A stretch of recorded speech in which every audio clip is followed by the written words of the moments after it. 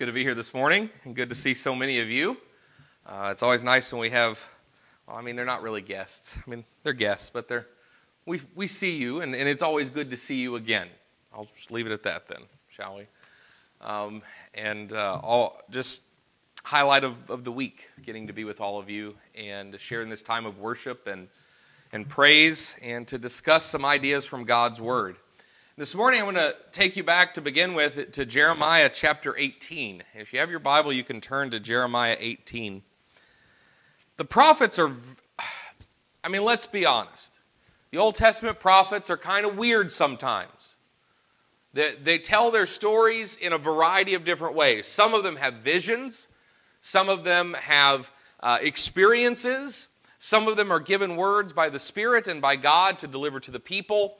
These are the stories of God teaching and reminding His people and warning His people and talking to His people through these people that are just chosen. And they write what they write, and they say what they say, and they do what they do, and then they disappear. We don't really know what happens to a lot of them before or after these books that are written by them and about them. So there's some strange things sometimes that we see in the prophets. And Jeremiah, in chapter 18, is told by God to go and look at something. This is going to be a lesson of observation. He wants Jeremiah to go and observe, and then take what he learns from that observation back to the people for instruction.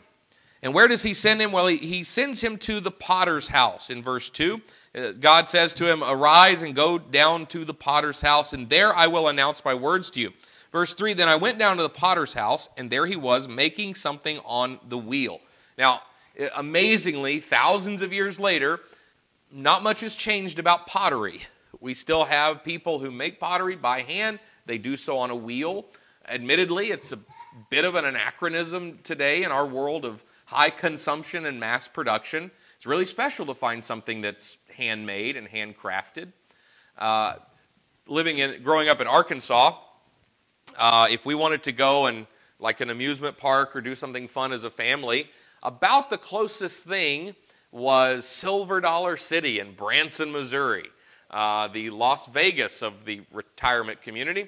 Branson is actually a pretty cool place. I grew up going to Branson, and if you've ever been, I hope you had a good time. But Silver Dollar City is kind of the amusement park. It's kind of like if you've ever been to Dollywood in Pigeon Forge, just like Dollywood Light. We used to have church groups that would go or families would go. It was a lot of fun. But they have those kind of old-timey things to go and watch that we get enjoyment out of seeing how things were done, the old way of doing things. And one of them was a pottery place where you could buy handmade pottery. You could sit there and just watch this guy work on pottery. And he had the wheel and he had the clay. And it's really amazing, almost mesmerizing to watch people work this way. But Jeremiah is sent to go observe this. So he's seeing something that we've all seen and we understand. So he looks at the pottery. He's making something on the wheel. Verse 4, though, doesn't go according to plan. The vessel that he was making of clay was spoiled in the hand of the potter. So it didn't shape up the way he wanted to. It fell over. It got messed up. So what happens? Well, he remade it into another vessel as it pleased the potter to make. It's an interesting thing to observe, isn't it? So Jeremiah goes down. What does God want him to see? Well, here's a potter making a pot. But it breaks. It gets messed up.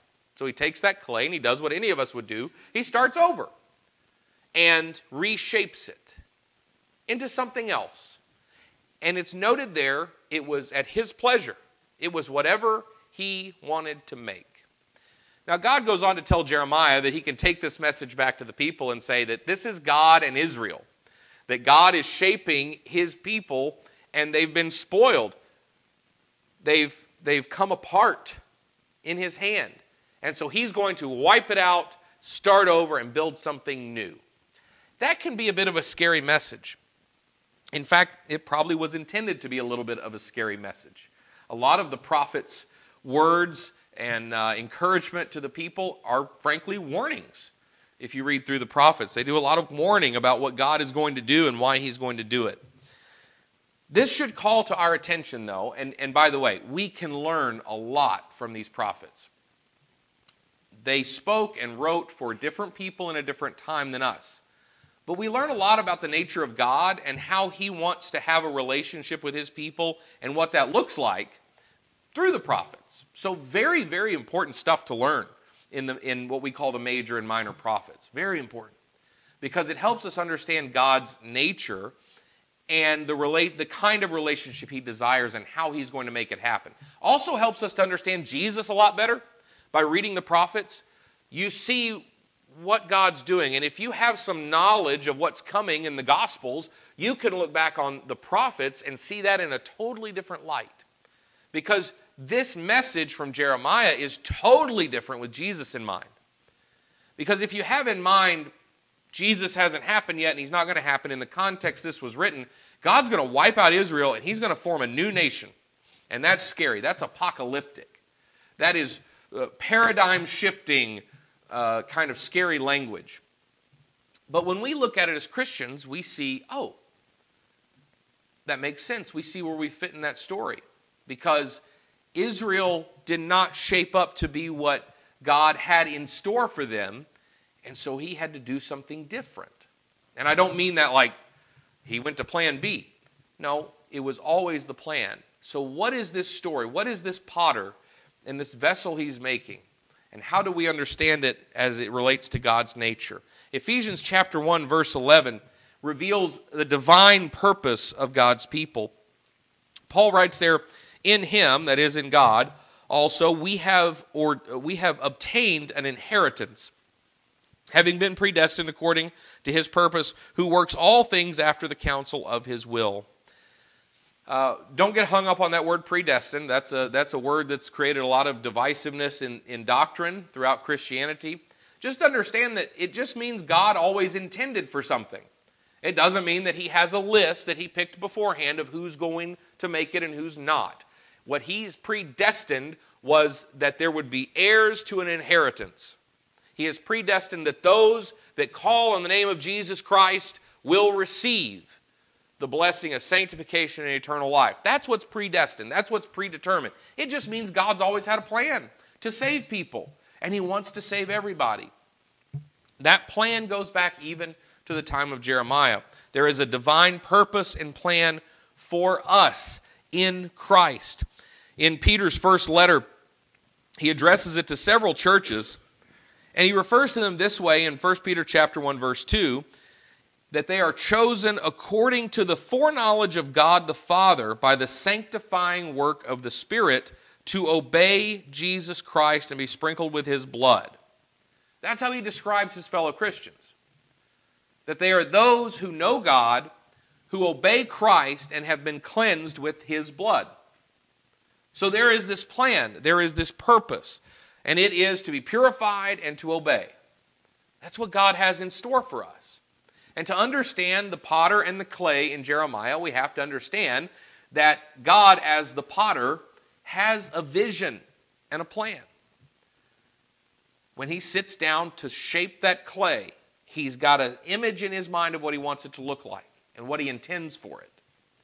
And God, in the same way, has an intention for who we will be and who we are to Him. But much like Jeremiah's observation, we don't always end up following the plan.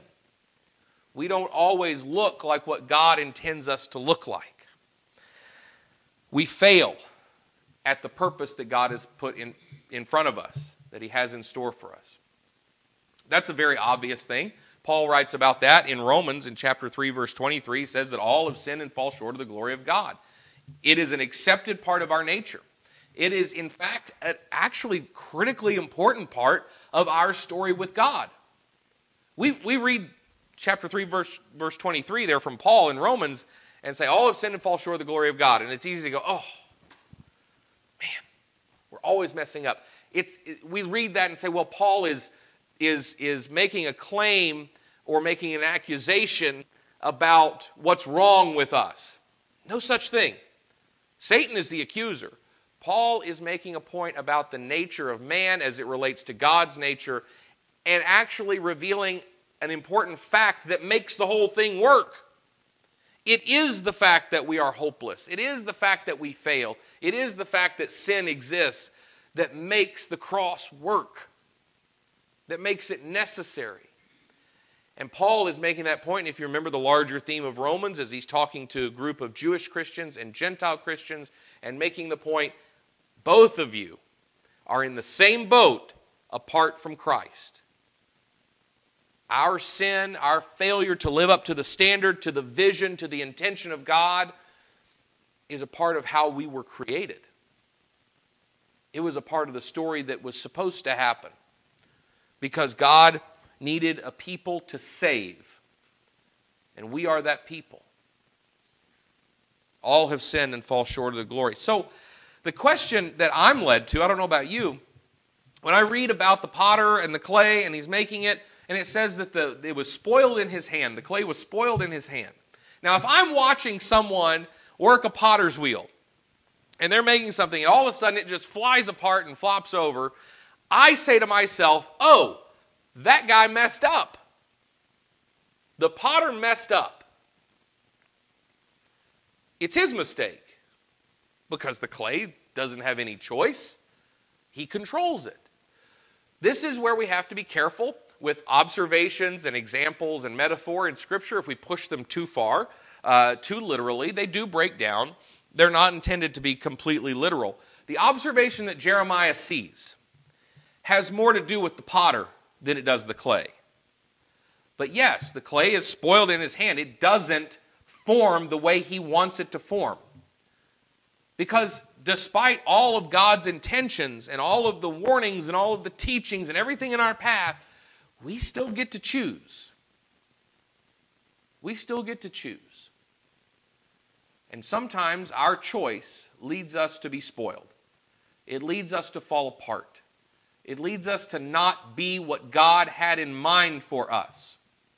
The question is not, how did that happen? Jeremiah's observation is not focused on what did the potter do wrong or what was wrong with the clay. The focal point of Jeremiah's observation is what happens when that occurs. The exciting part of what he saw at the potter's house was not the pot falling apart. It was what happened after that God told him to go tell the people about. It was when the potter picked up the spoiled clay, reformed it, put it back on the wheel, and made something new. And the new thing that he made was perfect. It was exactly what he had in mind. This is a story not about who's at fault for our sin. It's not about whether God has failed or we have failed. It is about God's sovereignty. God has the authority when something is not working to start over. And he has exercised that authority throughout history. The story of Noah and his family has a lot to do with God demonstrating that he has the sovereignty to start over. And I believe that event and that story serves as a wonderful basis for us to understand what God did through Christ on the cross. Because what Christ did on the cross and what occurs, Peter makes this point too, in baptism, is we are partaking in that reshaping of the world. We are partaking in being lifted up above the sin and destruction of the world. God looked at humanity and said, I'm going to show you how I can wipe the slate clean. He still has that power. But that's not what he wants to do. But in a spiritual sense, he wiped the slate clean when Christ was crucified. The same thing that happened in the flood occurred on the cross. But rather than the physical death of so many in this world, a spiritual death occurred, and we die to ourselves when we partake in that sacrifice in baptism. Peter makes that point excellently in chapter 3 of 1 Peter. But the illustration of the potter and the clay is an illustration of God's sovereignty, God's authority.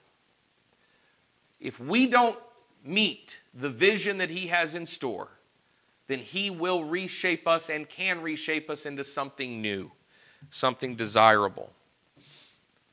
So is God going to throw us out? Did God throw out Israel? Did the potter throw out the clay? God doesn't want to throw us out.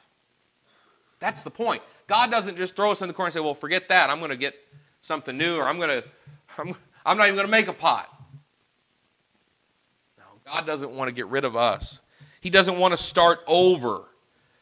What God wishes to do with us is to reshape us into that which is acceptable and pleasing to Him and what is beneficial to the world and to the kingdom. The key element in being reshaped, the key element for the clay in being reshaped is there has to be a yielding. That clay has to yield to the wishes of the potter, the spinning of the wheel, the movement of the fingers that press into it, that shape it, that mold it, that move it. We are constantly under that kind of pressure and movement in this delicate tension between the world and between God. And we must ask ourselves every day, who are we going to yield to? Am I going to be shaped by the world and its pressures and its demands, or am I going to be shaped by the potter, by the Creator, by my God, who has seen me spoiled on the wheel but has refused to throw me out? Rather, He is trying to reshape me if I yield to Him. The message to Israel was, God's going to make something new. The warning for them was, He's going to get rid of us. We're going to be destroyed. We're going to be overtaken. We're going to be killed. I think the message in a greater sense was, God's not going to stop with just Israel. He is going to kick open the doors to heaven and invite everybody in through His Son. The potter and the wheel has a lot to do with Jesus, because what is being reshaped was reshaped by the cross. We are the beneficiaries of the choice that God makes to reshape us into something acceptable and pleasing if we yield, if we obey, if we accept Jesus and follow after Him. That is the message of the gospel. The wheel is spinning. The potter is waiting. But he needs that clay to yield to him, to work the way he wants it to work, and to move the way he needs it to move. And it's not because God loves being in control. It's not because He has to have something to shape and to change according to His will. It's because He loves us. It's because that yielding demonstrates that He is in control and that we rely on Him. Because He wishes to keep us, and to be kept, we must live up to what He has in store for us. If clay were stubborn, if clay were sentient and able to think, that clay would want to be useful. That clay would want to live up to something. But if it's stubborn and it doesn't work with the potter and it doesn't shape up to be what it's designed to be, then it misses out on its usefulness. And we put ourselves in that position and understand that our failure to yield not only is a painful experience for God, but it is really, really selling ourselves short. God has so much in store for us if we will yield to Him. When we humble ourselves before God, He lifts us up. Scripture teaches us that. When we yield to the potter, we are made into a vessel that is greater than we could make ourselves. We are made into something more suitable, more useful, and more perfect than we can ever imagine. We live up to God's standard and we live up to His intention. Don't settle for less. A couple verses to consider here as we close. Romans chapter 8, verse 31. What then shall we say to these things? If God is for us, who can be against us? He who did not spare His own Son, but delivered Him over for us all, how will He not also with Him freely give us all things? Who will bring a charge against God's elect? God is the one who justifies. Who is the one who condemns? Christ Jesus is he who died, yes, rather who was raised, who is at the right hand of God, who also intercedes for us. Who will separate us from the love of Christ? Will tribulation or distress or persecution or famine or nakedness or peril or sword? Just as it is written, for your sake we are being put to death all day long. We were considered as sheep to be slaughtered. But in all things we overwhelmingly conquer through him who loved us. For I am convinced that neither death, nor life, nor angels, nor principalities, nor things present, nor things to come, nor powers, nor height, nor depth, nor any other created thing will be able to separate us from the love of God, which is in Christ Jesus our Lord. Nothing can pull us apart from God. Nothing in this world. If we continue to yield and be shaped and molded into what he has in store for us, the image that he has in mind, there's nothing that can hurt us. Not eternally. And that's because Jesus holds the key. In the verse that was read before the lesson, he is the author and perfecter of our faith. The author is the writer, the creator. He's the reason that there is faith. The faith does not exist without Christ. There is nothing to put faith in. It is only because of Jesus' death on the cross that we have something to hold on to, that we have a faith worth clinging to. And the perfecter. Not because we have perfect faith all the time, but because to be perfect is to be complete. Completeness and perfection are the same thing in biblical languages. He is the completer of our faith. He makes that faith worth having. Because now I don't have to put my hope in myself that I'm going to be good enough, and when the scorecard is read in heaven, I'm going to get in. Because if I put my faith in myself, I will be disappointed every time. But I put my faith in Jesus Christ because he makes it complete. He gives me something to hold on to because he is perfect. Because he said that if I believe in him, I get to go in. Because of him, he makes my faith complete. Let us put our faith in Jesus Christ, the author and perfecter of that faith, that we can be made whole, that we can be made up to God's standard, but more importantly, that we can be made usefully in his image. That's the image he has designed for us and has in mind. There are going to be days where the clay is spoiled in the potter's hands because we are stubborn and we are weak. But together, working in community, strengthening each other in encouragement, we can be shaped and molded. And what comes off of that wheel when it's done, if it is yielded and been shaped as the potter desires, will be pleasing to him. We're exactly what he has in mind if we yield. This morning, if you need encouragement to walk that path, if we can work with you in any way or pray for you and encourage you, we want to do that. If you need to accept Jesus Christ in baptism, we offer an opportunity for you to do that as well as we stand and while we sing together.